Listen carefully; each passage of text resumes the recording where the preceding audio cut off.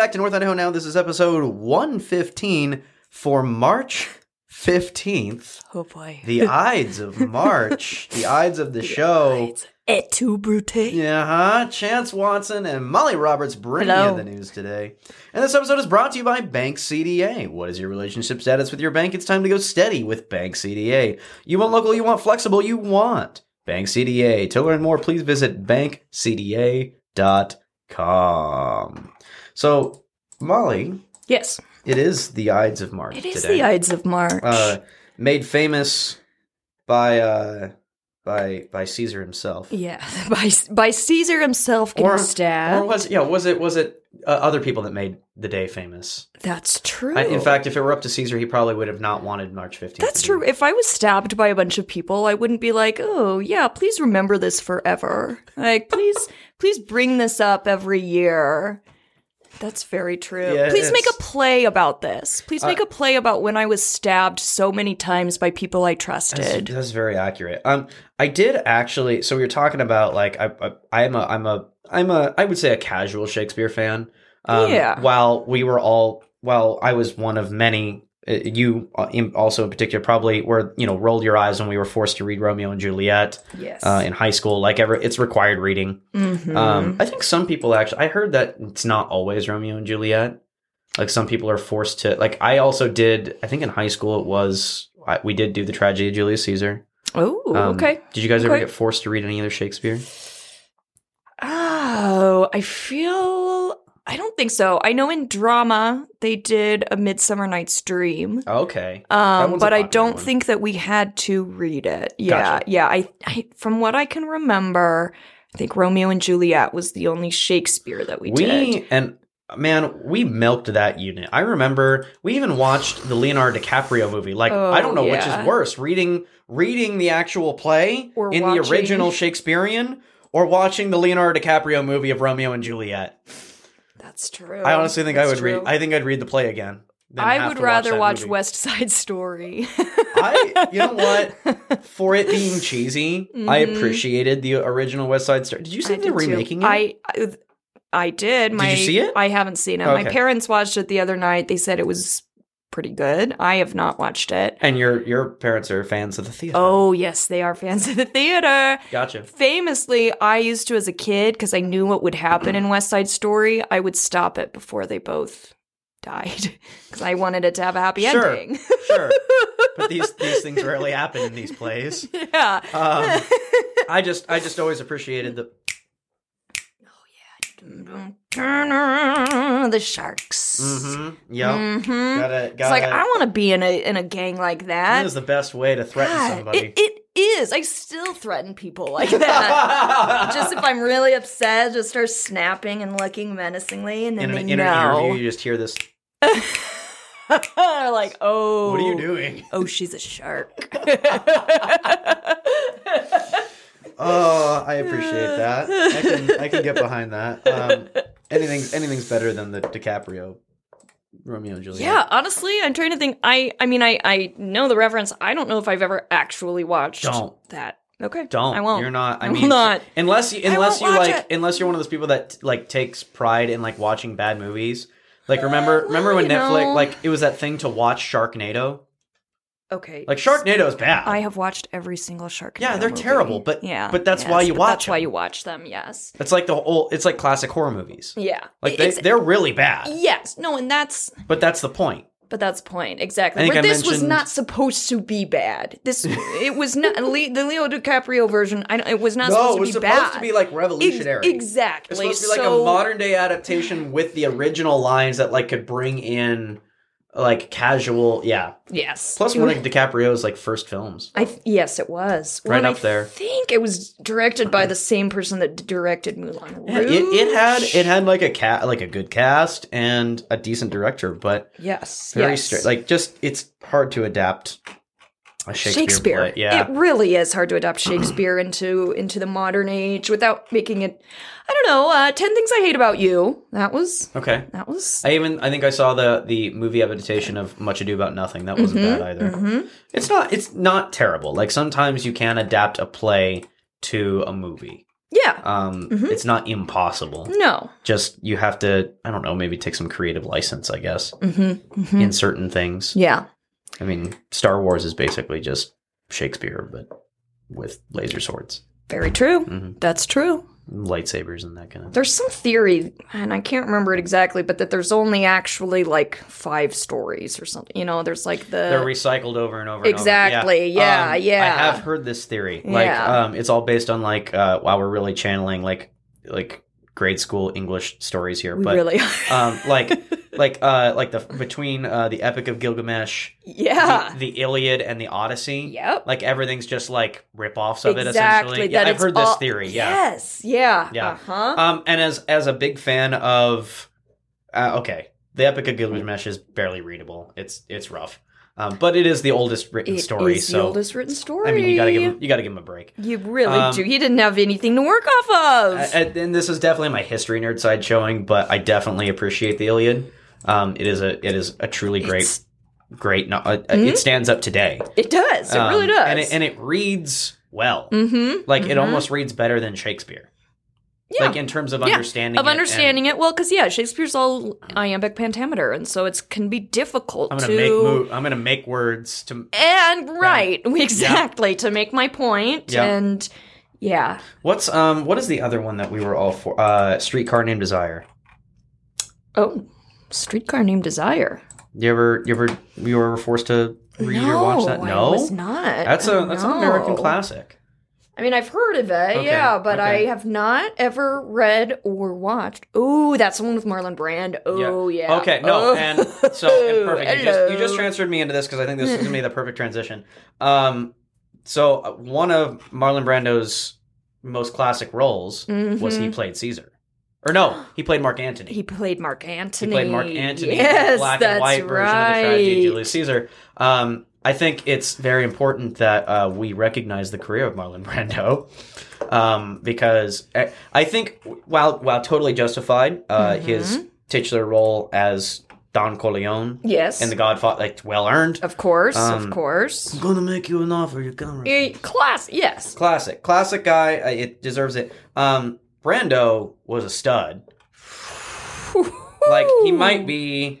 I'd be curious. Like Rolling Stones probably should do a list of like top 10, like like James Dean's up there and that kind of stuff. Like, but I mean, Marlon Brando in his prime he's a good looking fella. He's a ridiculously good looking. He was a good looking fella, and unlike a lot of actors back in that day, where it was kind of more name. Okay, not to besmirch the good name of John Wayne, but can we all agree that John Wayne wasn't the greatest act? Like. He's an iconic Americana, like, and for the roles that he played, like, what was it, True Grit? Like that was I liked that one, right? But like, there was a point where we're throwing John Wayne into everything, and especially as he got older, like, okay, we're doing this because he's John Wayne, because it's John Wayne, not because he's necessarily the greatest definitely. Actor.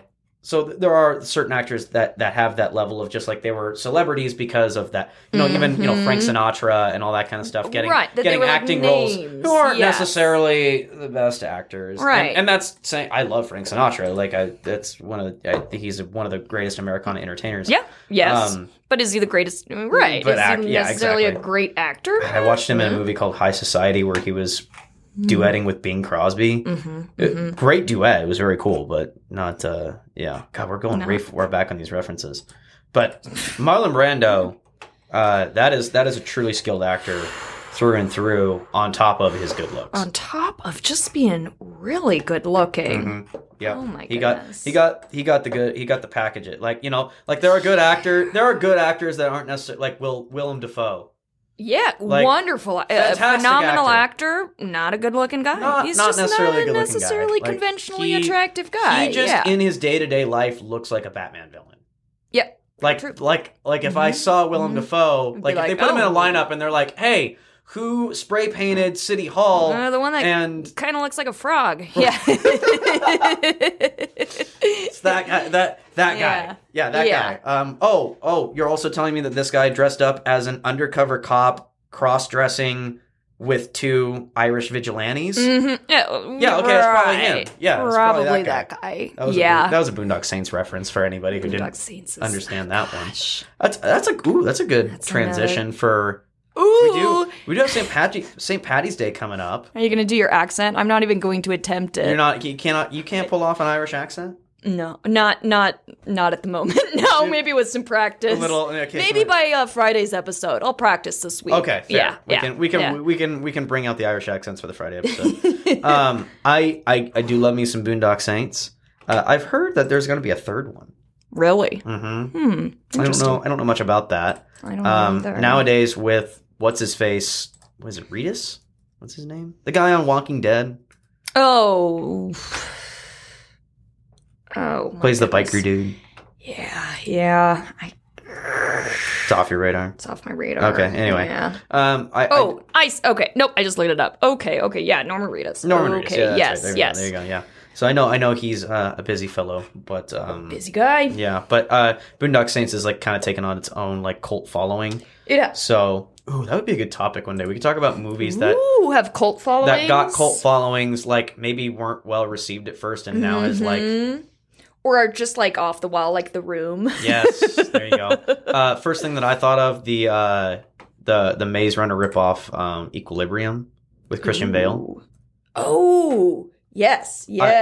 In my opinion, underrated movie. It's a good movie. That movie. It did not do well when it first came out. No, but and it is a cheesy old sci-fi movie, but I still like it. That's a good movie. Equilibrium. Equilibrium is a fantastic movie. But we got to stick on topic with Irish. We got a St. Patrick's Day. So, I mean, we kind of already talked about, like, the horror film of, like, the Leprechaun. Of the Leprechaun, of course. Yeah, of course. Of course. Boondock Saints is probably the go-to right now, right? Like, yeah, that's very true. Probably. I can't think of another, like, in my movie repertoire. We did talk about Luck of the Irish, the Disney movie, where the kid can play basketball. Yeah, you should. Here, hold on. Let's while we're talking about this, what do you type in? St. Patrick's Day movies? That's what I'm looking at. Yeah. I have picked up the tradition of the show Letterkenny. Yes. They have the holiday themed episodes, and it's tradition. So it's tradition. And you don't mess with tradition. No. You don't F with it. No, you don't. So St. Patrick's Day movies. So I have picked up like watching the theme of that. So I will probably watch the St. Patrick's Day themed episode of Letterkenny. Ooh, there you go. Okay. Oh my gosh, there are like 5 Leprechaun movies, if not more. That is Leprechaun, Leprechaun 2, Leprechaun in Space. What? Leprechaun in Space. That's interesting. Whoa. Okay. Popular movies about St. Patrick's Day. The Wind That Shakes the Barley. Sign me up. Okay, yeah. Something is that called Cillian Murphy? Yeah. The dude who played Scarecrow. Maybe. Looks like him anyway. This movie's called Brooklyn. I don't know anything about that. Leap Year with what's her face? Oh, that's like a romantic comedy. Yeah, mm-hmm. 3 out of 5 stars. Okay. Never. So I think our point. P.S. I Love You is up. Directors, actors, Hollywood. Mm-hmm. This is a call to action to make more St. Patrick's Day movies. Maybe it's more of just like Irish actors, like anything with Colin Farrell. Well, then we can call The Batman an Irish film because he was in. And we're back to Batman. Welcome back to Batman Talk. You know what? Out of all of the cartoonish villains that Batman has, I can't believe that there's not a cartoonish Irish Batman villain. That's true. There's you'd think about it, right? Mm-hmm.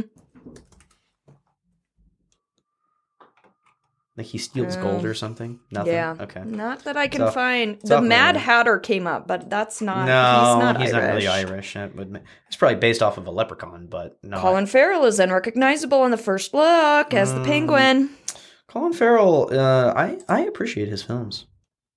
I appreciate his films and how he looks. Oh, really? Do you think he's a handsome fellow? I do think he's a handsome fellow. Oh, my goodness. I just remember him from that episode of Scrubs. It's like, what? He just said my hair is curly. Your hair is curly. Oh, wow. It's good stuff. Good stuff. Good stuff. The Quiet Man. With John Wayne! In a St. Patrick's Day movie. Wow. John Wayne in a St. Patrick's Day movie. Everything's just kind of tying back into each other. It really is. The synchronicity is off the wall today. And it's the 115th episode, and it's March 15th. It is. We're all over. I don't know how we got to... Well, I mean, St. Patrick's Day is coming up, but... yeah, that makes sense. Yeah. Oh, yeah. Yeah. I guess maybe... Okay, so now I'm gonna have to go home. I'm gonna watch the St. Patrick's Day episode of Letterkenny. Okay. And maybe even the episode of Scrubs with Colin Farrell. There you go. And I'm going to watch all 6 of the Leprechaun movies. No, I'm not going to do that to myself. Why would you do that? Why would you do that to yourself? Just in sequential order. Yeah, right. I would be at work tomorrow. Finish it off with Romeo and Juliet by Leonardo DiCaprio, and tell me why you did that to yourself. I just like to torture myself. Apparently. A good time? No, thank you. No. No, thank you. I'm going to watch all of the Leprechaun films. I like to watch the worst movies possible. Well, sometimes I do. No, I can't. and there's some that are renowned. Like I know there's taste. Like yeah, I personally am not a fan of like what's a good example? The Fast and Furious movies. Can't watch them. I have not watched them, so I can't. There you go. I only watched like the first 2, and then I was like, okay, this is literally the same thing every time. Cars. Cars. Vroom, vroom. We're family. Go. Yes.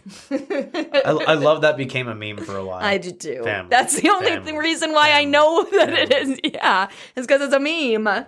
So good. Vin Diesel's real happy about that.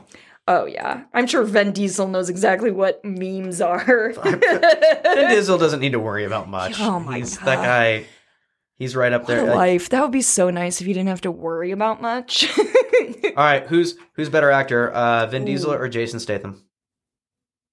Jason Statham. Okay. I would say. Even though they basically do They pretty much do the same thing over and over, but...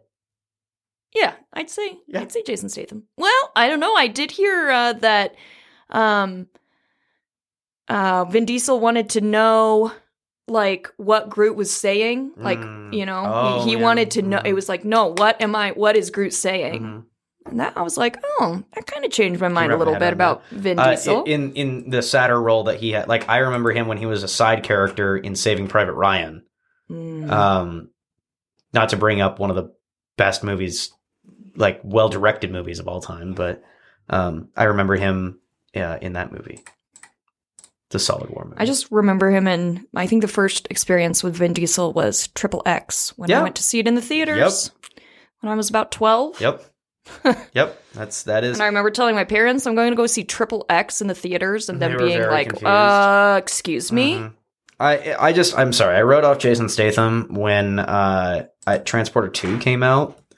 Just really, really That's bad. Rough, yeah. It's really bad. I just remember I feel like in Crank he was pretty good. The first Crank. Like, I feel like as far as an action movie, like, I don't know. I just want to be entertained with action films. That's fair. And it was entertaining. Statham could be in he's British, right? He can pull off he could be in some sort of St. Patrick's Day themed movie.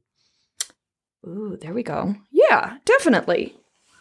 Yeah, he's an English actor. All right, I want a St. Patrick's Day themed retelling of the tragedy of Julius Caesar. Wow. Just an all Irish cast. All Irish cast. Mm-hmm. Okay, so Colin Farrell obviously has to be in it. Obviously. Okay, Irish actor. All right. Do we have enough of them? Liam Neeson. Oh, Liam Neeson's obviously involved. Liam Neeson's got to be Caesar, right? Yeah. Pierce Brosnan. Oh, yes.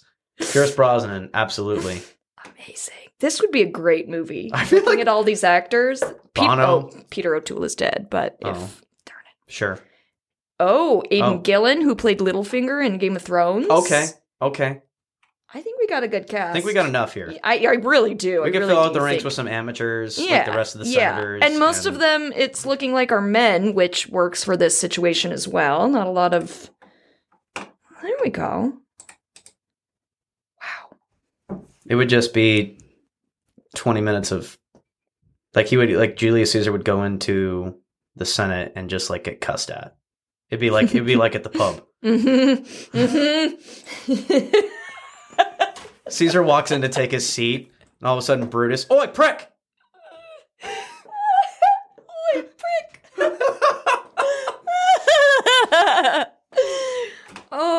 I think we've really got something here. I will start working on the script. I will start sending out messages. This is our first pitch for this movie. Let's get Taika Waititi to direct it. Oh, he would knock this out of the park. He would knock it out of the park. He would knock this. That would be phenomenal. This is Taika, if you're listening, we have a great idea for you. Taika and M. Night Shyamalan should team up on this. What a twist! Caesar is an alien. Oh, wow. An Irish retelling of the tragedy of Julius Caesar with aliens. Whoa. We might have jumped the shark there at the end, but it's still. I was gonna say we might be on par with Sharknado right now, but yeah. We might have tornadoed the shark now. We might have. Yeah. Okay, let's stab this stabilize a little bit. Yeah. Let's move on to something a little happier. Aww. Oh, it's too soon, Molly. Too soon. Too soon about talking about Julius Caesar's brutal murder. It's really too soon. Okay. I just don't like to think about it. It just makes me sad. I remember it like it was yesterday. Have you heard about the Dave Smith Adoption Program? Every month, Dave Smith Motors is sponsoring Adopt from Shoshone Pet, rescuing cats from Silver Valley Cat Wranglers, and Lorna's Lovelies, and covering the adoption fees 100%. This month, they are sponsoring Ivy, a 6-year-old female dog who's friendly once you get to know her. For more information, please contact Shoshone Pet Rescue 208-512-3401. Sounds like you don't want to pet Ivy too hard when you first meet her. They're also sponsoring Meow Meow. Meow Meow. Meow Meow. That's the name. She's a 7-year-old female cat, and she's a little timid, but very sweet. For more information, please contact Silver Cat Wranglers at 208-446-7131. And Bob. He's a very playful male cat, and he loves to cuddle. For more information, please call Lorna's Lovelies at 208-704-5180. Go get yourself a cat. Go get yourself a Meow Meow. A kitty. Kitty. All right, let's move into Coeur d'Alene Post-Wells Press headlines for Sunday, March 13th. Headline: Love really does live here. This is by Bill Bewley. With one hand, Chris Jones waved at passing cars. With the other, he held high a red sign with white letters that read "Love," and he capped off his message of goodwill with a huge smile. Quote, "I think it's important that everybody just brings something positive to the world right now," he said Saturday afternoon. And that's really about it. It's important to be positive in today's world. There's so much negativity, and that's too easy to fall into. Jones had plenty of company who agreed with him. About 100 people gathered on Government Way by McIntyre Family Park for about an hour to spread messages of kindness and unity. Quote, "Love Lives Here" was organized by the Human Rights Education Institute. It was in response to a planned gathering of the Aryan Freedom Network, a white supremacist group, on private property in Hayden Lake on Saturday, a gathering that either didn't happen or happened quietly. On Government Way in Hayden, though, people held signs that read, "Love one another now, love all, and honk for kindness." Many drivers did just that, honking and waving in support of the gathering on a cool, cloudy day that gave way to sunshine and warmth.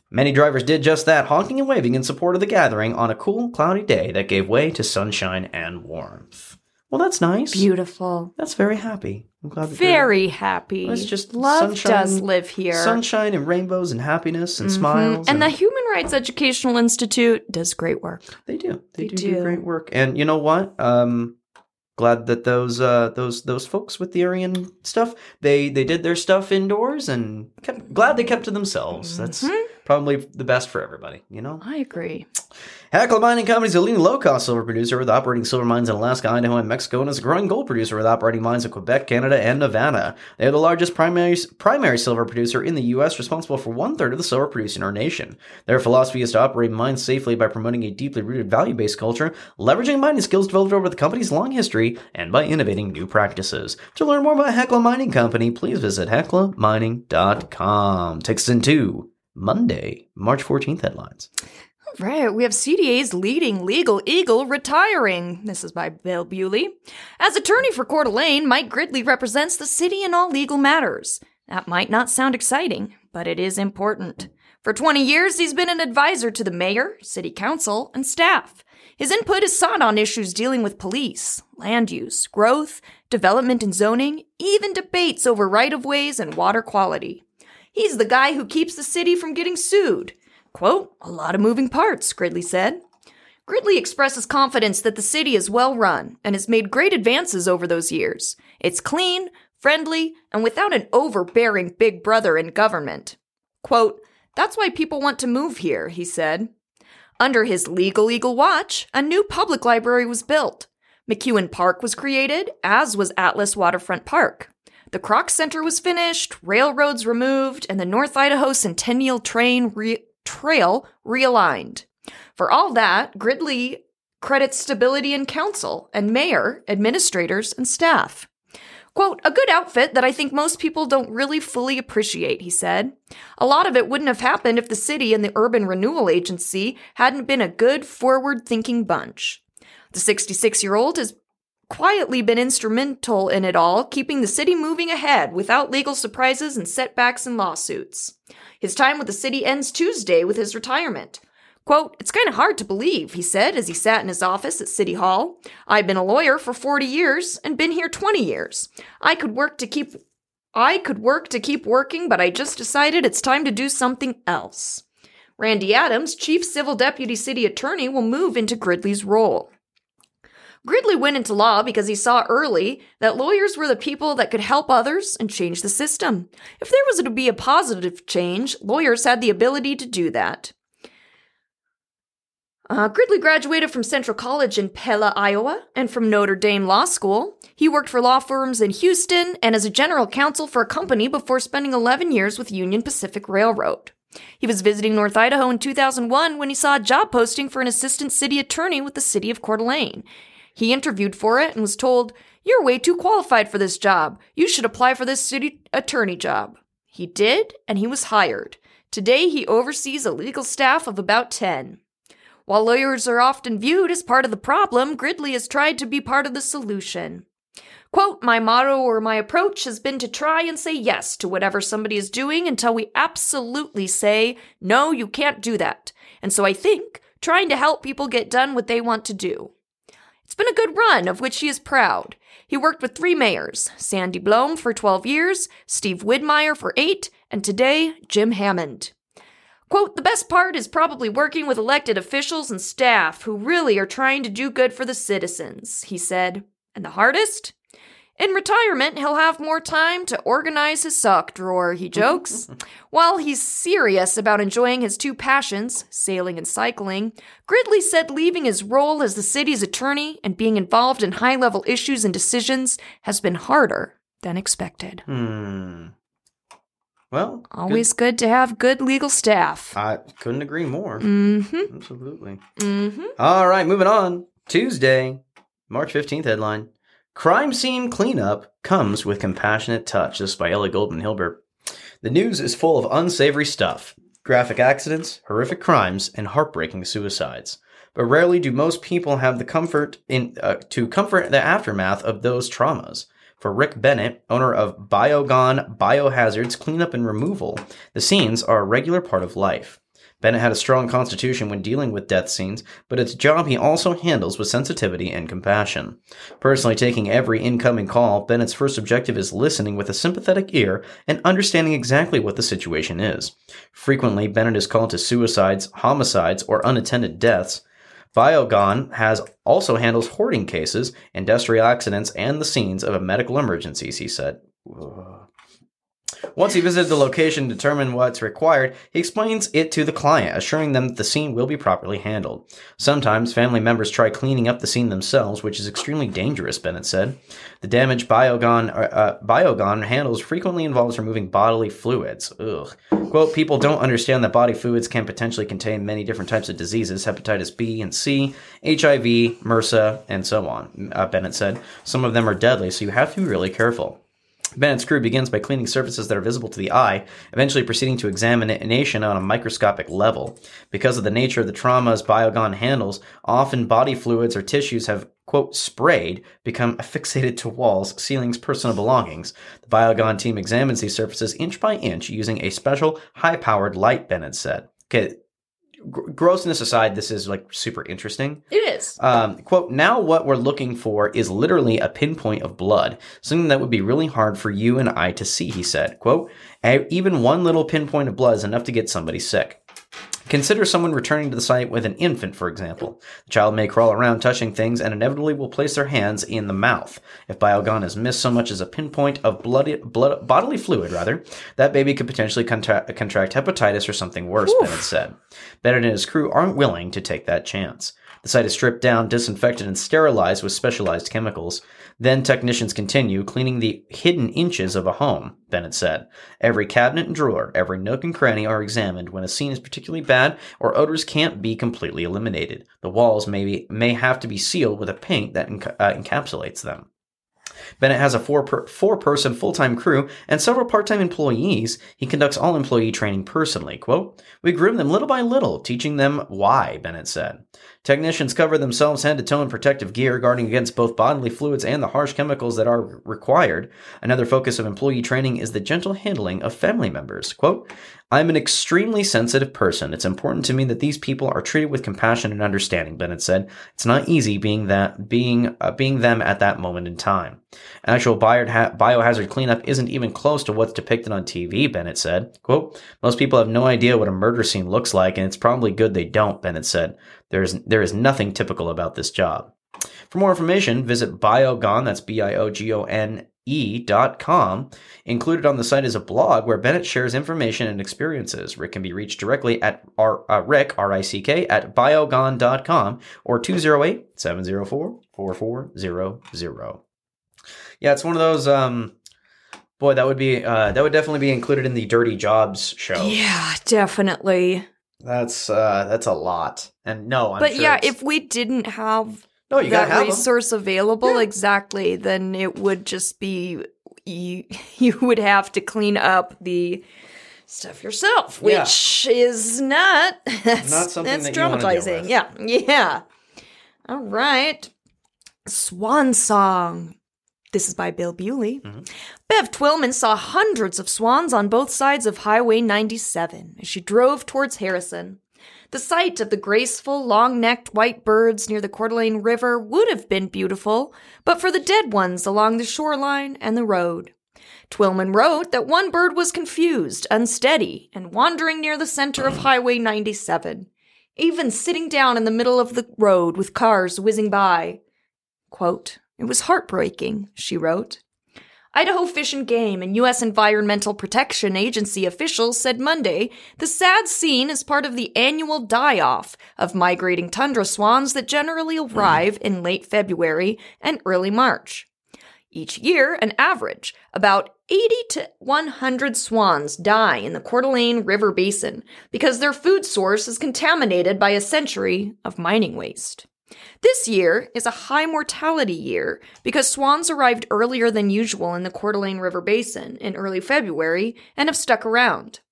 Brittany Moreland, U.S. Fish and Wildlife Service biologist, said before the annual migration is over, several thousand swans will visit the basin. Many are feeding in contaminated habitat as they move between wetland areas. Earlier this month, a team of biologists sampled sediments and fecal samples from the surfaces of wetlands in the lower basin where swans were recently observed.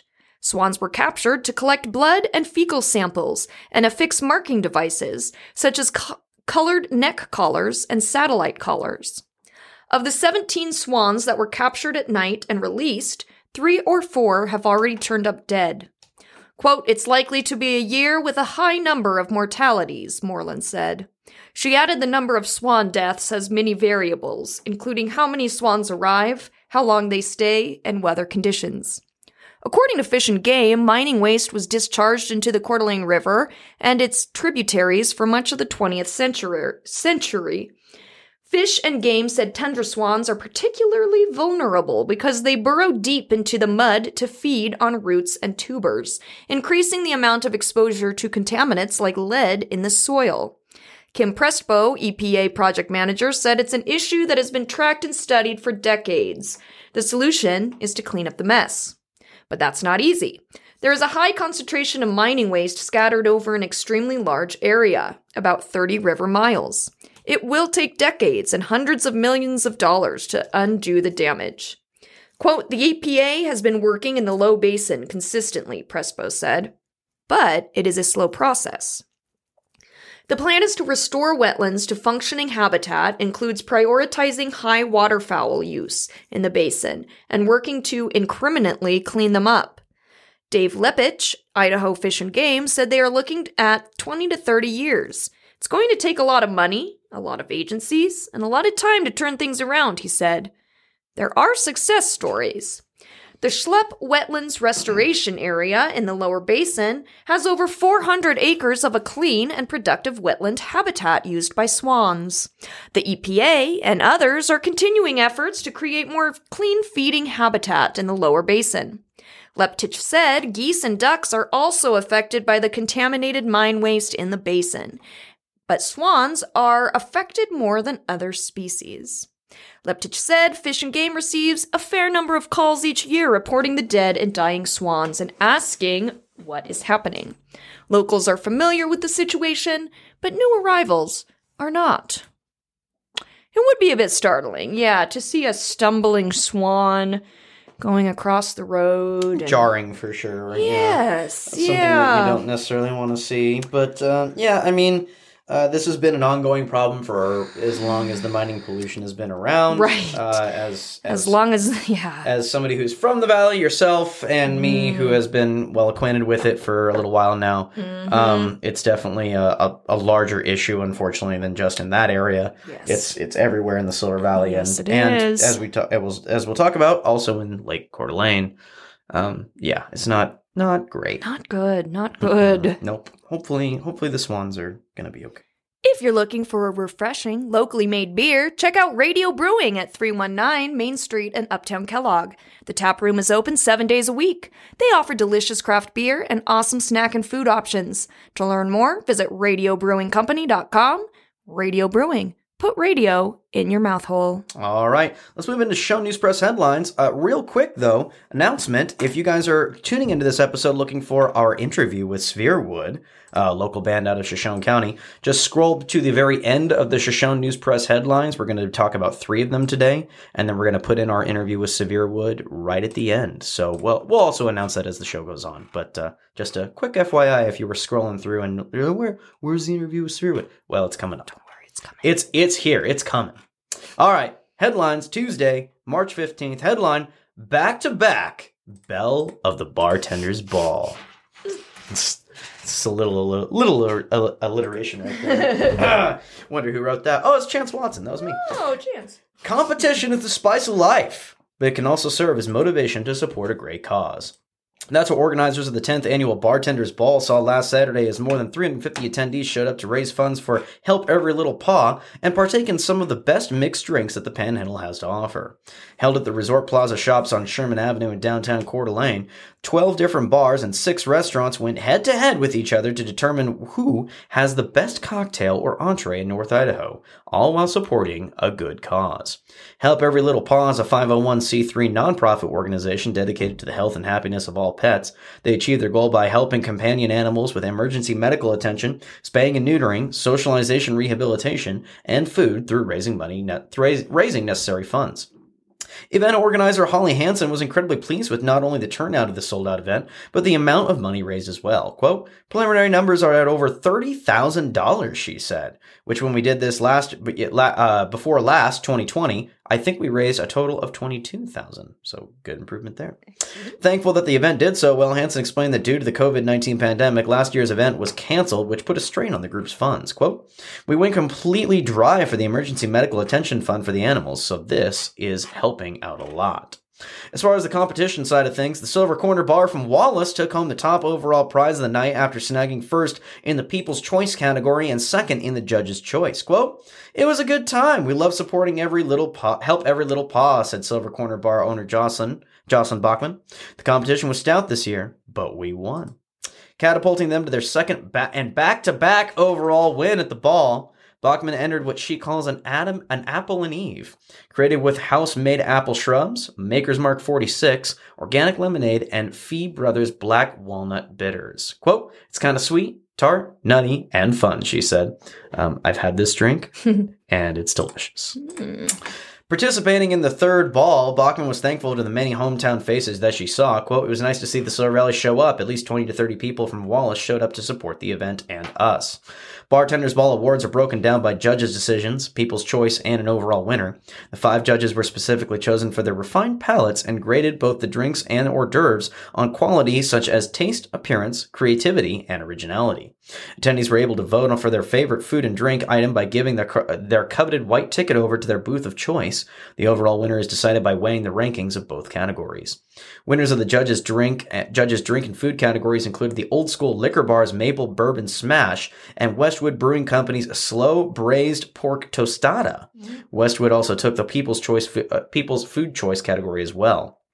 To Old School Liquor Bar manager Billy Bonnet, the drink they brought to the event had quite a bit of symbolism. Quote, "I put this drink together in honor of Billy Gagnon, who was our Jim Beam rep that passed away in an ATV accident about a year ago. He turned me onto the orange flavor, which I now use for old fashions at our bar. The specialty smash is made from fresh lemon juice and fresh mint, muddled together with 100% maple syrup and Jim Beam orange."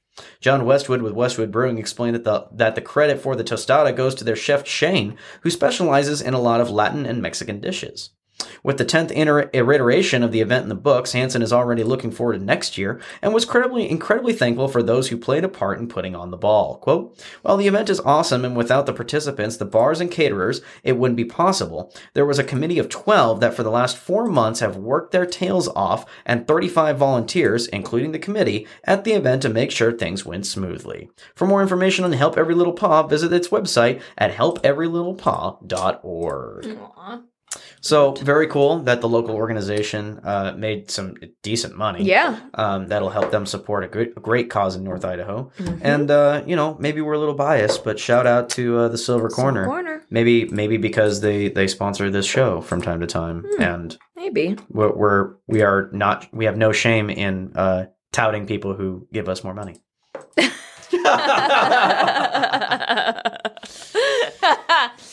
I love gold. Funny. I love gold. All right. The SVEDC names Olson as new executive director. I wrote this one this week. Mm-hmm. The Silver Valley Economic Development Corporation recently named local business owner Paige Olson as its new executive director. Olson and her husband have lived in the Silver Valley for a decade, and during that time, they have admired the beauty and sense of community that the area offers. Quote, "I'm so excited for the opportunity. I'm a Silver Valley transplant and have grown to love this area and the community. Between that and being a small business owner myself, this position seems like a great fit. I'm a dreamer and see the potential in so much. To be in a position to see some of those dreams become a reality is very exciting." As far as previous work experience, Olson has been the owner of Verse Fitness Studio in Osborne for the past 6 years and taught 6th grade at Silver Hills Elementary School for 4 years before becoming a stay-at-home mom. SVEDC is exclusively operated to promote economic development in the scenic Silver Valley, including the communities of Mullen, Wallace, Osborne, Kellogg, Wardner, Smelterville, and Pinehurst. The mission statement of the SVEDC is to create living wage job opportunities and grow the tax base by helping the local primary industry employers grow while assisting in relocating local business startups and improving the quality of life and standard of living for those who live in the Silver Valley. Quote, "We are a nonprofit organization that focuses on projects to help revitalize and grow the Silver Valley. We are a support system for small businesses, which are the heart of our area, as well as spearhead the implementation of infrastructure to support the growth of our area that makes the people want to live and invest here." Besides working on the day-to-day office duties, Olson will also serve as an information hub and project facilitator for anyone looking to help support the people and businesses of the Silver Valley. SVEDC's work is largely behind the scenes, working to support established businesses or by facilitating outside business moving in. Quote, "We want people to know we are here, but we are more about the people and entities taking the credit for the success." Most recently, SVEDC played a large role in attracting high-speed internet providers to the area. For more information about SVEDC and the resources it provides, visit www.silvervalleyedc.org. Oh, congratulations to her. Congratulations to her. This was I didn't know much currently about the SVEDC, but they like to work behind the scenes. And that's what it seems like, but they're responsible for a lot of things. Yeah. I know Paige. I think she's well suited for the gig. I seems like it. Just fine. Mm-hmm. Restore your smile, restore your confidence. Complete Dental Care delivers quality dental care and complete customer satisfaction with state-of-the-art technology. They guaranteed a positive dental experience, a bright smile, and restored confidence. Schedule your appointment today. Call 208-682-4540. Complete Dental Care is located at 418 West Cameron Avenue in Kellogg. To learn more, visit CompleteDentalNW.com. Moving on, last story for the day. Idaho Strategic Resources strikes. This is by Devin Weeks. A local company that works in gold is having its own golden moment. Idaho Strategic Resources celebrated hitting the big time Friday when it was officially listed on the New York Stock Exchange. Quote, to higher stock prices, mining engineer Andrew Brackenbush said with a smile, causing his colleagues to laugh during a toast in the company's headquarters Friday afternoon. Idaho Strategic Resources CEO and President John Swallow said the company received the news within the past week that it would be added to the NASDAQ, NYSE. Do we just say NASDAQ? I think so. I'm not a stock market person, obviously. The world's largest stock market trading platform. Friday morning was when the company debuted with its stock symbol IDR. Quote, everybody's been watching it, Swallow said. The stock's done fairly well leading up to this. We've actually had a really good volume day. Idaho Strategic Resources produces gold and rare earth elements. It was known as the New Jersey Mining Company until December of 2021 when it conducted a reverse stock split and became Idaho Strategic Resources. The company had to check several items off the list before it could achieve a NYSE listing status. Quote, we just walked out our way right through the process to get it done, Swallow said. We didn't have to have a bunch of high-priced attorneys or anything to get it done. We were ourselves, and they were great to work with. We just kept knocking down the pins, and then here we are. The North Idaho company was founded in 1996 and has 55 full-time employees. Quote, we're just super excited to get this to this point, Corporate Secretary Monique Hayes said. The company has been working so hard for so long. It's just really cool to see a company our size to be able to achieve something, and I think rightfully we're in the right spot. The company's growth and where we are on the NYSE is fitting. The company may be small, but it's mighty, and it has seen peaks and valleys through the years, Swallow said. Quote, when we get involved and help turn it around, I think that there was one employee, he said. We really didn't have anywhere near the assets we have today, so it really was a group of people coming together saying, okay, we're getting the band back together, we're going to do this. Everybody focusing on their part, sacrificing. All of it. It's a scrappy story. Several of its employees are father, son, daughter teams, married couples, and other teams representing multiple generations. Brackenbush is a fourth-generation Idahoan whose grandfather worked for the company. He works alongside his father, Grant Brackenbush. Quote, I always just felt like the two things that would be important when you're young looking forward would be serving your country or working for something that your family's been working for a long time, Andrew Brackenbush said. Quote, doing something my family did so long is why I did mining engineering because I want to be a part of Grandpa and Dad in the place that I love. I grew up in Wallace, so it's fun to be home. He said everyone's excited about the company being listed on the NASDAQ, but we know now that there's a lot of work left to do. Swallow said this accomplishment is a very big testament, quote, to the folks in North Idaho, Silver Valley, bringing together the community, employees, and the families for sure. It's pretty cool, but again, it's shared by everybody. There's not any one of us that could have done it on our own, Swallow said. Well, that's just fantastic. That is. Nice piece of news coming from the Silver Valley. And another mining company. I think there's a lot of folks around here that still kind of have hope for a resurgence of the old mining days here in the Silver Valley. So while it sounds like they're small but mighty, one more mine is more than we had. So very true. There you go. That's good.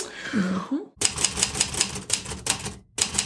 Watts Appliances has been providing incomparable customer service to the Silver Valley for over 50 years. The family-owned and operated business has a wealth of knowledge regarding appliances and the brands they sell. Whether you're in need of a new washing machine or have questions about refrigerators, Watts Appliances is ready to help. Visit wattsappliance.com or stop by and visit at 3 North Division Street in Pinehurst. All right, everybody. Those looking for the Spherewood interview, your moment has come. We're going to kick it on over to that. Spherewood is in the house, everybody. Guys, why don't you introduce yourselves real quick for our audience? Well, I'm Chris Severdston, and this is Rusty Wood. He's the main attraction of the show. He sings all the lyrics, which are so hard to remember. But I don't always remember them. But you just make them up on stage. It happens quite a few times. Just say watermelon a bunch of times; they'll think it's right. Is that it? Is that how? Okay, I'll remember that. So it's not just you two. No, it's we've got the third guy we had join the band is Greg Brazil. He's the bass player. He sings a few songs too. He's known as Wheels. Known as Wheels, yeah. He's an amazing bass player. Man, he keeps the band stuck together. Then we added Barry Barkley. He's a drummer out of Nashville. He's an amazing artist, and man, when he joined the band, it really made the thing. Wheels kind of picked us to a new level. And then when Barry showed up, he kind of really brought everything together. Yeah. He made me a much better rhythm player. I've played solo for 20 plus years before I ever got in a band, so I had a lot to learn, believe it or not. And him and Wheels made a big difference for me on rhythm. So yeah, and it's sure nice to have a full band. And we've added Miss Christine Noah, Greg's significant other. She does some lead vocal and a lot of harmony. She does a great job. She's been in the last year. So. Yeah, so we're a nice 5-piece band now. Nice. Yeah. Really rounding into form. Yeah. All right, so let's start from the beginning. When did you guys kick off? So Chris and I actually knew each other, but we kind of met up and started jamming at what used to be the Mission Inn, and now it's Timbers Roadhouse. They were having jam nights, and we started playing together, and we're like, we got a pretty good chemistry here. And then we started doing some local little two-man gigs, if you will. Mm-hmm.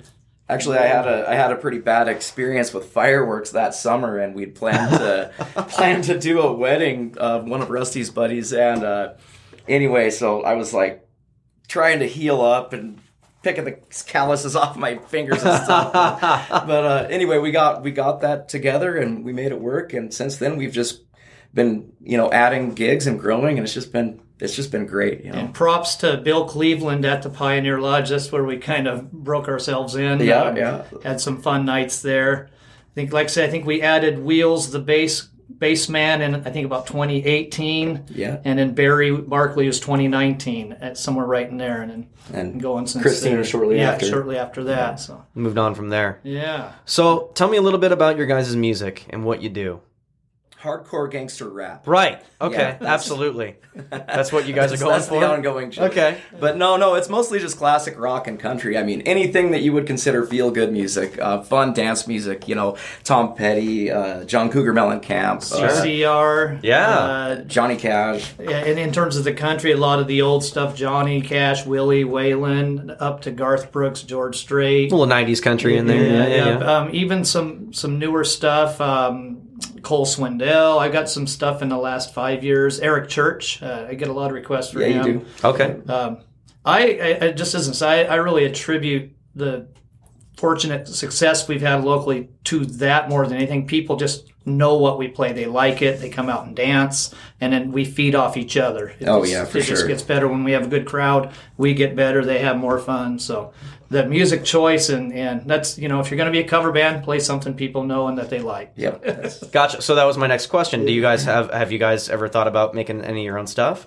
We thought about it. It's just one of those deals, we've all got kind of full-time jobs. Sure. And, I own and operate a logging company, and Rusty does the physical runs therapy. Runs the physical therapy equipment. Everybody's just busy, man. Sure. And it's really hard. I mean, we have a hard time practicing even during the summer. Last summer, I think we had 20-some gigs all summer long, and it just made it hard to practice. So we use our gigs as practice, and it's hard to learn new stuff that way, So it's definitely become almost a labor of love in some cases, because it started out as just this fun thing, and now, I mean, you guys we were talking about before the mics went live. You guys are booked. Yeah, we're booked up. We've actually had to turn down 3 gigs yesterday. My beautiful fiance Becky kind of manages the band, and she does a hell of a job. And she contacts on 3 different people yesterday, and basically we're at that point where we're not doing it for a living, but we'd like to, but we can't quit our day jobs quite yet. So. Not just there. So yeah, we're kind of booked up for the rest of through the summer and into the early fall. So gotcha. Tell me a little bit. So as you guys evolve from 2 people to 5. has it changed and evolved your musical styles, like what songs you can do and that kind of thing? I think it's added. Definitely when Wheels sings his songs, it's more of a classic, fun classic rock songs, okay. and it really fits his vocals and everything. And when he gets into it, it's fun. Sure, you can really tell when he's going. And, sure, and so that makes it nice. It's more. I would say I'm a little bit more apt to want to play that type of music. Yeah. Not that I'm against playing anything. Like we play just about everything. You know? But and getting a chance to think about it. My take on it is, I know when Chris and I first started, it was kind of more of your sit-down coffee house acoustic type. There was some pleasant background noise. Yeah. Okay, and as we added the bass and the drums, there came the rhythm and actually the structures of these songs. That's where I really started learning how to improve my rhythm. So I think people hear it now like, man, they recognize that song right off because it sounds. Again, cover band, you want to sound as much as you can so they recognize it like the song. Mm-hmm. And then maybe add your own little twist to it. But so that's how I think we've changed with adding them is, put more rhythm and structure. It wasn't just kind of I 100% agree with you. Yeah, I would assume that it also kind of opens up your music repertoire a little bit because there's some songs that just need drums, or something like that. Absolutely. That's a fact. If that makes any sense. And then we've got Christine singing some songs, and she's got an amazing voice. There you go. Yeah, she does Redneck Woman. I mean, Hit Me With Your Best Shot. She just picked that one up. She does Dreams by Fleetwood Mac. She's got a few. There's got to be some Shania in there too, right? Not yet. Not yet? Oh, got to get some Shania in there. Come on. I think the next 2 or 3 songs we're going to beat her. Yep, for sure. There you go. So. Got to get her in there a little bit more. I like that. I like that a lot. Well, cool. And I mean, I've seen you guys play multiple times. I'm definitely a fan of you guys. Started out here in Shoshone County. Mm-hmm. Are you guys from the area? Yeah, I'm born and raised. Well, I was born in Coeur d'Alene, but lived out here my life. I graduated high school from Kellogg, and Same here, born and raised. Yep, graduated way back in 1990, Kellogg High. Went away for a few years of school, then found myself back here. So. Yeah. How'd you guys get into music? So for me personally, I started playing right at the end of high school because my grandpa on my mom's side played music professionally for a living. That's how he made his living. He was a blues and jazz, both rhythm and lead guitarist. And he was phenomenal, and I was lucky enough to be able to play 15, 20 years with him before he passed. So That's what got me into it. Sure. I kind of plunked around on some crappy old guitars when I was growing up and was never really good or anything at it. I knew a couple chords, but in 2012, my brother passed away, and he always told me that I should pick up the guitar because whenever I did play, it sounded like I was going to be good at it. So when he passed, I took it to heart, and I started picking up the lead guitar, and here we are. And I have to say props to this guy right beside me, Chris, here. There's 15, 20 songs we learned he had never heard in his life, and he just picks it up. I mean, he's probably the quickest, doesn't need to hear it, doesn't need to take lessons, just does it. In terms of lead guitar, I got to give you props on that. Yeah. That's just fun. And then he'll hear the song, oh, well, that's how it goes. I'm like, yeah, you nailed it without hearing it. Has that been, so going into it, picking up a song or something like that, what's the hardest part to pick? So you mentioned that the guitar part, doing okay. Lyrics, is that difficult, or vocals, that kind of thing? Fortunately for me, lyrics if I start to think about it, that's when I'll forget a word. If it's just kind of muscle memory, because I've sang most of these. A lot of the songs we put on the list, of course, are songs I already did. So for me, that's muscle memory. And I won't speak for Chris. I will say, I think it's a whole different animal. Lead guitar, I can let him talk about that, but it's amazing, and it's you go ahead. Yeah. When it comes to the lead guitar, I mean, I don't even know if I'm doing it right. It sounds good. As long as it sounds good, I think that's the whole point. We kind of just threw it together, and I know I don't play every time what the original song plays, but I just play what I feel at the moment, and it seems like it works out pretty darn well. The crowd's always dancing, so what do you say? Sure. Okay, tough question. Favorite song to play? What if you go? I can name mine. Go ahead. I like Small Town. I get to play the harmonica and I get to play a cool lead on the guitar. So the song that we are going to use for the intro and outro for this episode, we're going to use one of my favorite recordings from you guys from the early days of SMP Now, Piano Man. That's a great song. That's a great song, and your harmonica, you just bust that out. So cool. That was really good. Yeah, I mean, boy, there's a lot to pick. I would say for me, Centerfield. It's just one of those that I love to sing, and it gets the crowd out there instantly, and everyone, oh wow, I forgot about this song. Everyone starts remembering it. Sure. So yeah, some Fogerty, but that's probably my favorite. That's a good one. Yeah. As a team, what do you guys feel? What song do you guys feel like you just knock out of the park the best? Like everybody's firing on all cylinders. Everybody's just like at the top of their game. I would say I'd say Small Town. Small Town for sure. Okay. Absolutely, and it's why it's usually our gig opener almost every gig. Not just because we're so connected on it, but because we're all from a small town. It has meaning for us. So, man, yeah, and that one has everything. Christine's harmonizing. Chris is doing 2 instruments. So yeah. Wagon Wheel. We pretty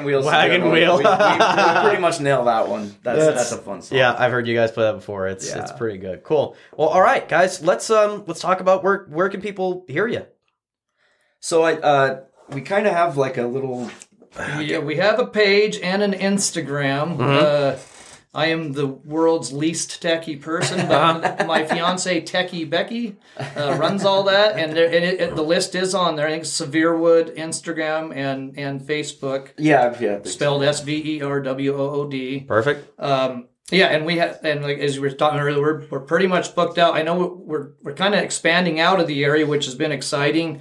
We did Bolo's in Spokane Valley last week in 2 nights in a row. We have Curly's coming up, which is out in Hauser. Yeah, Hauser. Yep. We have St. Mary's, State Line Cruisers. Local, we've got lots of local stuff. Oh, Timbers. In Shoshone, yeah, Timbers, and then I know we have Molly Be Damned Days. I know we have 2 in Murray. Yep. 2 in Wallace in August again. Huckleberry Festival. Yeah, I think there's 2 again. Yeah, and maybe Mad. Pinehurst Days. Pinehurst Days. Pinehurst Days. Yeah. We're going to do that. Pinehurst Days, of course. Yeah, the Roots, of course. Yeah, got to. That'll be cool. So that'll be fun. Well, cool. And if anyone wants more information, they can just check you guys out on social media. Yeah. Send us a message. We'll get back to you. Becky usually does that. Yeah. She does a great job, like you're saying. But yeah. Perfect. Awesome. Well, thanks for coming in, guys, chatting with me, and maybe we can come in and bring you in for a jam session here soon. Our pleasure. Cool. We appreciate it. Cool. Thanks. Yeah. Once again, thanks to the guys from Severewood coming in and having a chat with me. It seems like I run into those guys all the time. They're good dudes. I really get along with them, and I have danced to more than one of their songs. Oh, swing danced? A little bit of swing dance. Yeah, I've been known to country swing. To cut a rug here or there. Once in a while, from time to time, it's not a big deal. Not a big deal. Not a big deal. No. All right, let's push north to the Bonner County Daily Bee out of Sandpoint. Headline Saturday, March 12. Election filled with contested races. This is by Anissa Keith. Participating in government is one of the perks of living in a democratic country, and voting is one of the most common ways Americans take part. Above and beyond voting, some residents in Bonner County have chosen to do more. Friday at 5 p.m. marked the deadline for registering as a candidate in this year's upcoming election. 50 people are running in the May 17th primary election, over half of which are running as Republicans in the committee precinct races. 28 are running as Republicans, 7 as Democrats. Committee men and women are elected by voters who are registered in their chosen political party. Because of the traditional two-party system, applicants can either run as a Republican or Democrat. Despite the massive interest in becoming elected members of their chosen political party, committee members can only make decisions involving their own political party. All of the other positions in the upcoming election influence governance on a larger scope. Commissioner Chairman Dan McDonald is retiring after 2 terms, and 5 people are vying for the District 3 seat. David C. Bowman of Sandpoint, Richard A. Harder of Clark Fork, Ron H. Korn Jr. of Sandpoint, Benjamin L. Omont of Sandpoint, and Brian A. Riley of Sandpoint. Also up in this year's election is District 2 Commissioner seat, currently held by Jeff Connolly of Priest River, who is seeking re-election. Also seeking the seat are Randy L. Flattery of Priest River and Asia L. Williams of Blanchard. However, the county commissioner seats are not the only elections that will experience a competitive race. 3 people are in the running for county assessor. Put simply, the county assessor determines the monetary value of personal property and real property for tax purposes. Incumbent Donna E. Gow of Hope is running for re-election against Jesse A. Webster of Sandpoint and Grant W. Dorman of Sandpoint. Although not an incumbent, Webster currently works for the county as deputy clerk and public information officer for the Bonner County Commissioner's Office. The Treasurer's Office will be a heads-up race between Dennis Colton Boyles of Sagal and Clarissa Coster of Kootenai. Coster is currently working for the county in the election office. Her employment within the election office will not impact the results of the Treasurer's race. Coroner Robert W. Beers and Clerk Michael Rosedale are both running unopposed for re-election. After the May 17th primary, the general election will be on November 20th. To contact any of the candidates mentioned in this article, contact the Bonner County Election Clerk at 208-265-1432. All right. Well, there's all the need to know for elections up there. Heck yeah. Kind of reminds me we should probably do that here in Shoshone, too. Yeah, get around to that. Moving on, Sunday, March 13th, headlines, Idaho man charged in lewd conduct case. This is by Anissa Keith. An Idaho man has been bound over to First District Court to face a lewd conduct charge. Jeffrey Ray Williams, 52, is also facing a felony enhancement charge for an event that allegedly took place in 2013. However, prosecutors said Wednesday that an amended charge could be soon entered into the court system. County prosecutors called the victim and her mother to testify, during which new information was disclosed regarding the abuse allegations. In the victim's December 2020 forensic interview, she said that Williams allegedly assaulted her in Sandpoint when she was 8 or 9 years old. Oh, what a pile. Yeah. According to an affidavit of probable cause, the victim disclosed the abuse days after it happened to another adult who confronted Williams about the allegations. Williams denied the allegations, and the alleged abuse went unreported to law enforcement. Years later in 2020, the victim disclosed the abuse to a mandatory reporter who informed law enforcement of the allegations. Magistrate Judge Justin Julian ruled that there was enough probable cause for Williams to be bound over for trial. Williams is scheduled for arraignment on March 21st. Williams has 13 other cases in the Idaho court database for battery, unlawfully possessing a weapon, and driving a vehicle without the owner's permission. His most recent cases feature 14 charges for violating no-contact orders, for which he is currently serving up to 5 years at the Idaho Department of Corrections. Oh, he's already in jail. Cool. Although the victim disclosed the alleged abuse at first, the adults involved did not report the abuse to law enforcement. A counselor reported the alleged abuse when the victim talked about it years later. There is no statute of limitations when it comes to reporting sexual abuse against minors. Well, that's probably a good thing. Mm-hmm. There are local resources available to those who wish to pursue justice. The Lilybrook Family Justice Center can be reached at 24/7 at 208-265-3586. They provide victims with advocacy and connections to other professionals who can aid in the healing process. Okay. Not a great guy. Not a great guy. I guess the only solace here is he is in jail. He's in jail. Prison? Good. Yeah. Sounds like he's going to probably be there for even longer. Yeah. Good stuff. Alrighty. So the Museum Guild brings history downtown. Annex is part gift shop, part museum. The Bonner County Historical Society and Museum has dreamed of being downtown for a long time. However, the expense put that dream out of reach until now. Enter the Museum Guild, part museum, part gift shop, part funky space with special treasures, each with their own unique story. The Guild is the serendipitous culmination of 2 long-standing dreams of the Bonner County Historical Society, Bonner County Museum Executive Director Heather Upton said. The first, the museum has hoped for a downtown presence for years to build awareness of local history and its exhibits. Second, museum officials wanted to create and showcase local products and books unique to the area. A museum guild was assembled to transform the dream into reality. Josie and Dennis Buckmiller, Hannah Combs, Margaret Mazur, and Brooke Moore formed the core group to steward the vision. The group's combined knowledge, love of history, and knowledge of antiques, art, and quality goods make the Museum Guild shop a special place, she added. Quote, I really believe that the universe helped pull this all together with us, Upton said. Equally important to the creation of the Museum Guild are the museum's board and its many volunteers.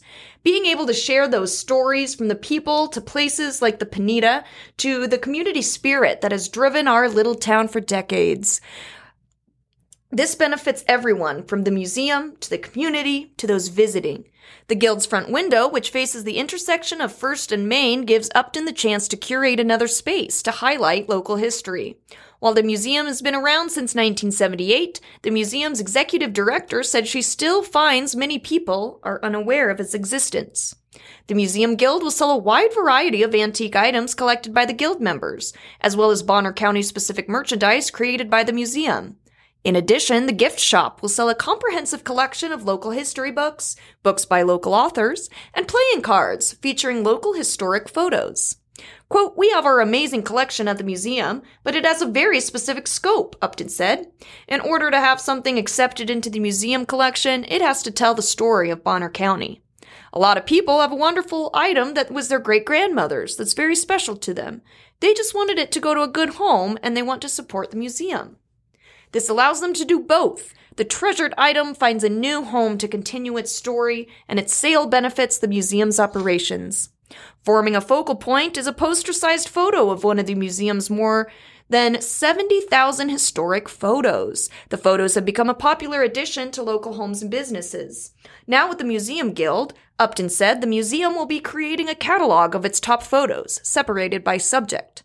That will allow the museum to both highlight its photo collection, but give those interested a spot to browse the photos and order the ones they like. The expansion to downtown won't mean the end of the gift shop at the museum itself. That gift shop, located at 611 South Ella Avenue, remains open and will primarily feature books published by the Bonner County Historical Society Press and other books by local authors. Those interested in volunteering can go online to the museum's website, bonnercountyhistory.org, and fill out a volunteers form. Those preferring to do so in person can stop by the museum. The Museum Guild, located at 300 North First Avenue, will be open Wednesdays through Saturdays from 11 a.m. to 4 p.m. I need to check this place out. That's a trip up to Sandpoint. Sounds pretty cool. Are we thinking field trip? Field trip. All right. Field trip. All right. Josh, you just have to come. He's not here, so he has no say in it. No, he's kicked off the show. He's not. We don't. Who's Josh? I'm so sorry to bring up that name. No. But he's going to come with us, obviously. We don't talk about him anymore. You don't even go here. We don't say that name on this show. Just kidding. Just kidding. Josh was here recently. All right, moving on. Tuesday, March 15th headline. Sandpoint High School senior named National Merit Finalist. This is by Carolyn Lobsinger. The future is bright for Sandpoint High School senior John Keegan, not just because of his diverse interests and passion for learning, but also because he was recently named a National Merit Finalist. The National Merit Program honors individual students who show exceptional academic ability and potential for success in rigorous college studies. While typically the school invents a reason to get semi-finalists and finalists to the office to surprise them with a celebration with their family, that didn't happen in Keegan's case. Meyer said she, quote, blew the surprise after seeing how stressed Keegan was getting over not knowing whether he had earned a spot as a finalist or not. His mother, Ellie Susness? Yeah, S-U-S-N-I-S. Susness, yeah. Said she was proud of her son and that all that he has accomplished. While he has worked hard, it has been the village behind him that have allowed her son to soar. Quote, all the way up through his whole career, we've had wonderful teachers and support for John to really go after his interests and try new things, she said. And we really have always tried to support him with that. And I think, he's a wonderful, well-rounded person as a result, and I couldn't be prouder of him. While he was nervous about whether he had made it or not, Keegan said it was more because he hadn't heard anything and knew he should be hearing soon.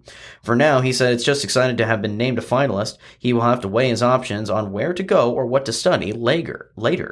While the University of Idaho offers him his best deal, a full ride with tuition and books, housing paid covered, Keegan said he is still weighing his options.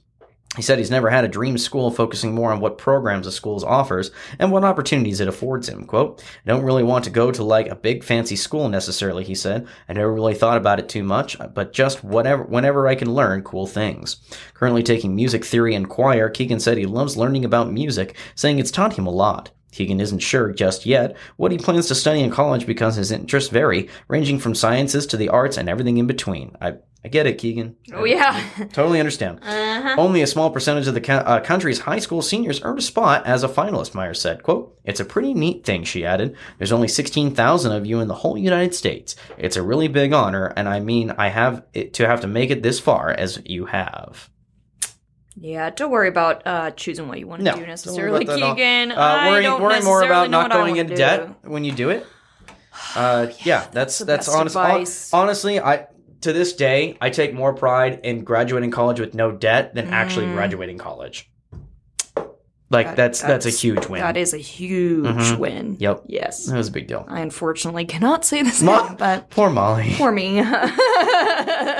I'm so in debt. Learn from my mistakes. If anybody, I have a GoFundMe. If anyone wants to contribute, help me pay for my education degree that I'm not currently using. Right, yeah. Go to GoFundMe. No. All right. Rongstad's governor bid in limbo. Of the 15 people vying for the governor's seat, one of Bonner County's hopefuls may be prevented from having his name printed on the ballot. If the technicality stands and Bonner County gubernatorial, I love that word. Thank you. Gubernatorial candidate Shelby Rongstad cannot have his name printed on the May 17th I can't do this story. Okay. If the technicality stands in Bonner County gubernatorial... Oh my gosh, Chance. Gubernatorial. I love that word because it reminds me of goober. Like that, because it's just a funny word to me. It is a funny word, but my brain is like... Gubernatorial. Gubernatorial. Yeah. Okay. I'm sure even people who are running for the governor's position don't necessarily like to say the word gubernatorial. All right. Rongstad's campaign staff said the Sandpoint mayor has changed his registration in October 2021, but changes were not reflected in county records before the March 11th registration deadline.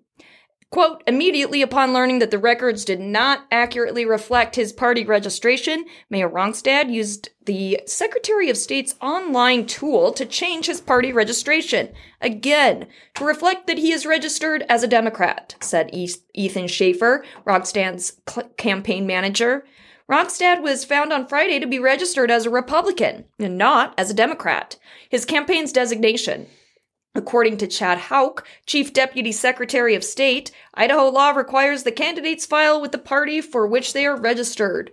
Quote, there were 2 candidates for governor, both of whom had filing declarations that did not line up with their current voter registration, Houck told Idaho Reports on Saturday morning.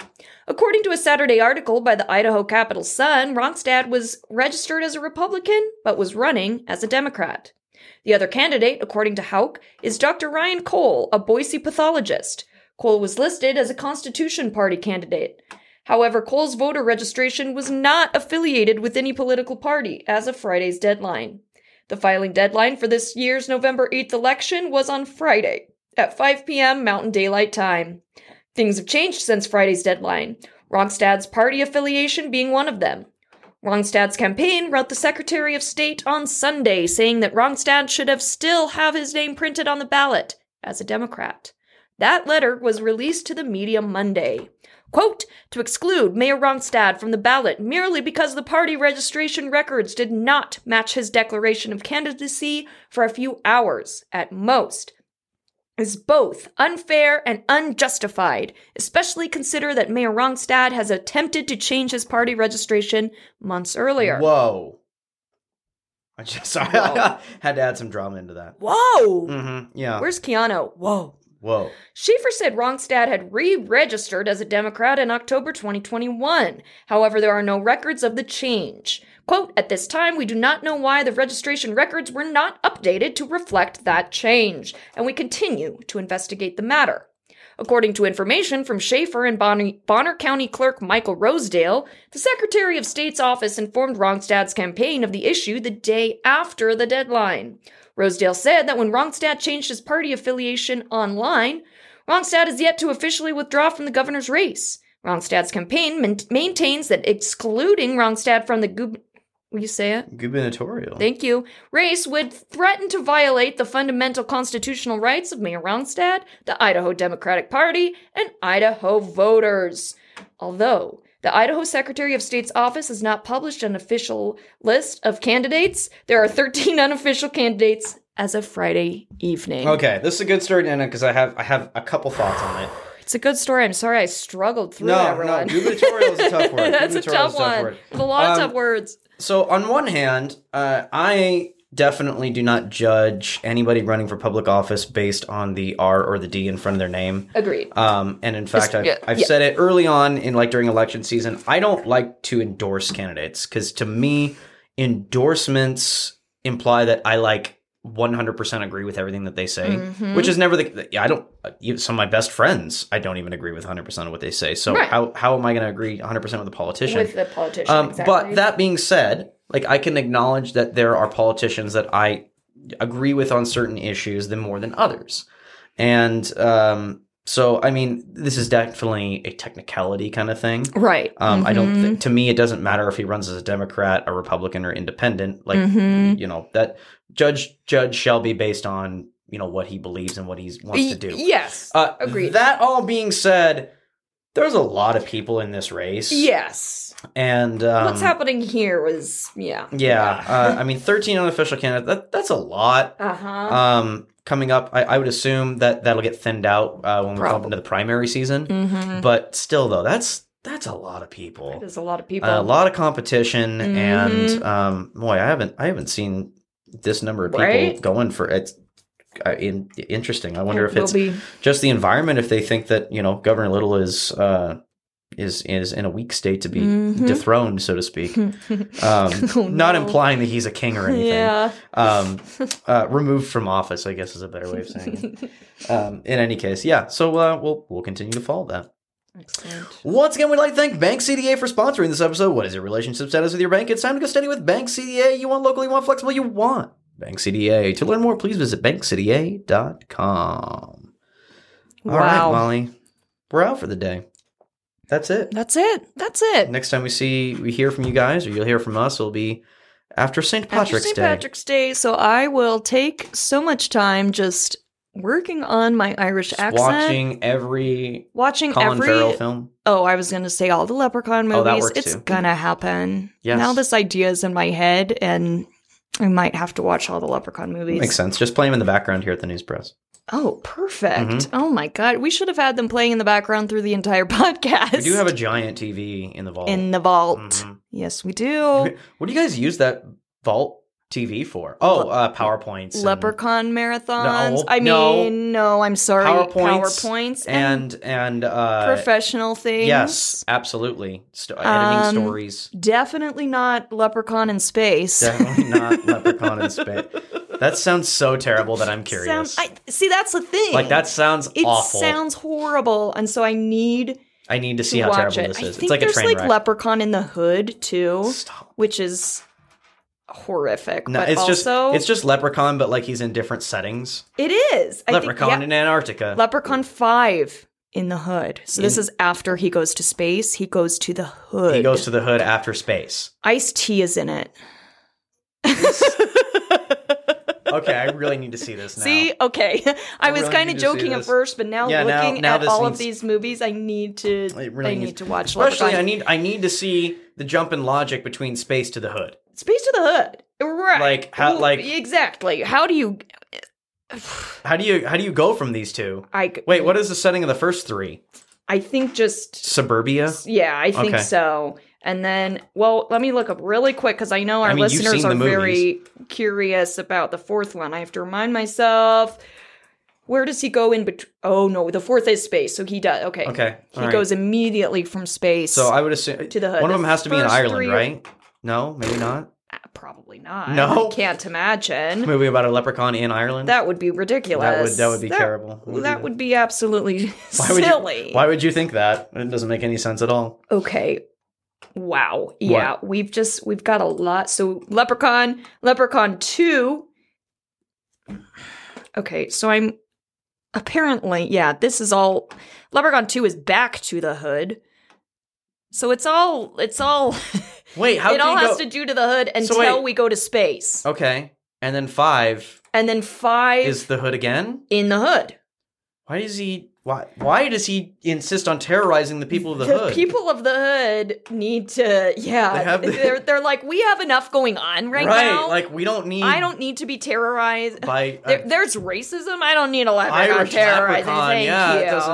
Okay. Most random villain ever to terrorize the Hood. I wonder what Warwick Davis thinks of playing Leprechaun in all those roles. I wonder if it's his favorite role. He did get to work with Jennifer Aniston pretty early on. So. There you go. Could be. Okay. Well, okay, thanks everybody for listening. We really appreciate it. Day. If you can survive through all of our Leprechaun talk. Please like, comment, and share all of our stuff. You thought the Batman talk was bad? Oh yeah, you're gonna get some Leprechaun talk. Please like, comment, and share all of our stuff on social media. If you're interested in the stories we talked about today or the ones we did not, check us out at www.coeurlanepress.com, shoshindiespress.com, BonnerCountyDailyBee.com, or themonsterherald.com. If you listen to us on a podcatcher, please subscribe or like or follow us so you can get every episode as soon as it comes out. Please leave a nice review, especially if you're an Apple Podcast user. Please leave a nice review. Even that's just clicking that 5-star button. We really appreciate that. And go give us a like and follow on the North Island Facebook page so you can see all the fun things we post on there. Alright, everybody. That's it. Bye. We'll see you on Friday.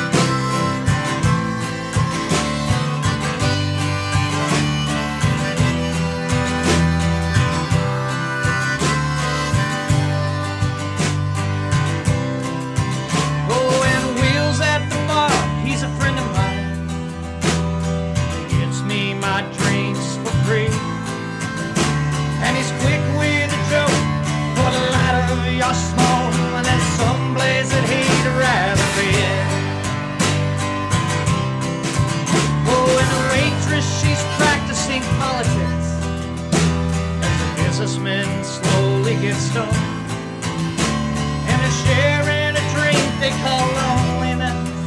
Oh, but it's better than drinking alone. Oh, lie, lie, lie, lie, lie, lie, lie, lie, lie, lie, lie. Sing me a song, you're the piano man. Sing me a song tonight, 'cause we're all in the mood for a melody. Oh, and you got us feeling alright.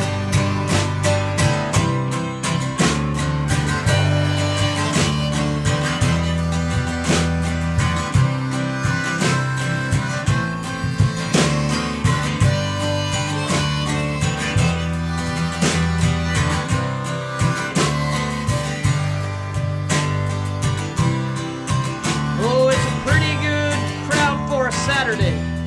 The manager gives me a smile. She knows that it's me. They've come here to see. I'm gonna get about life for a while. Oh, and the piano, it sounds like a carnival. And Christopher, he smells like a beer. Sometimes I do. And they sit at the bar and put bread in my jar and say, man, we're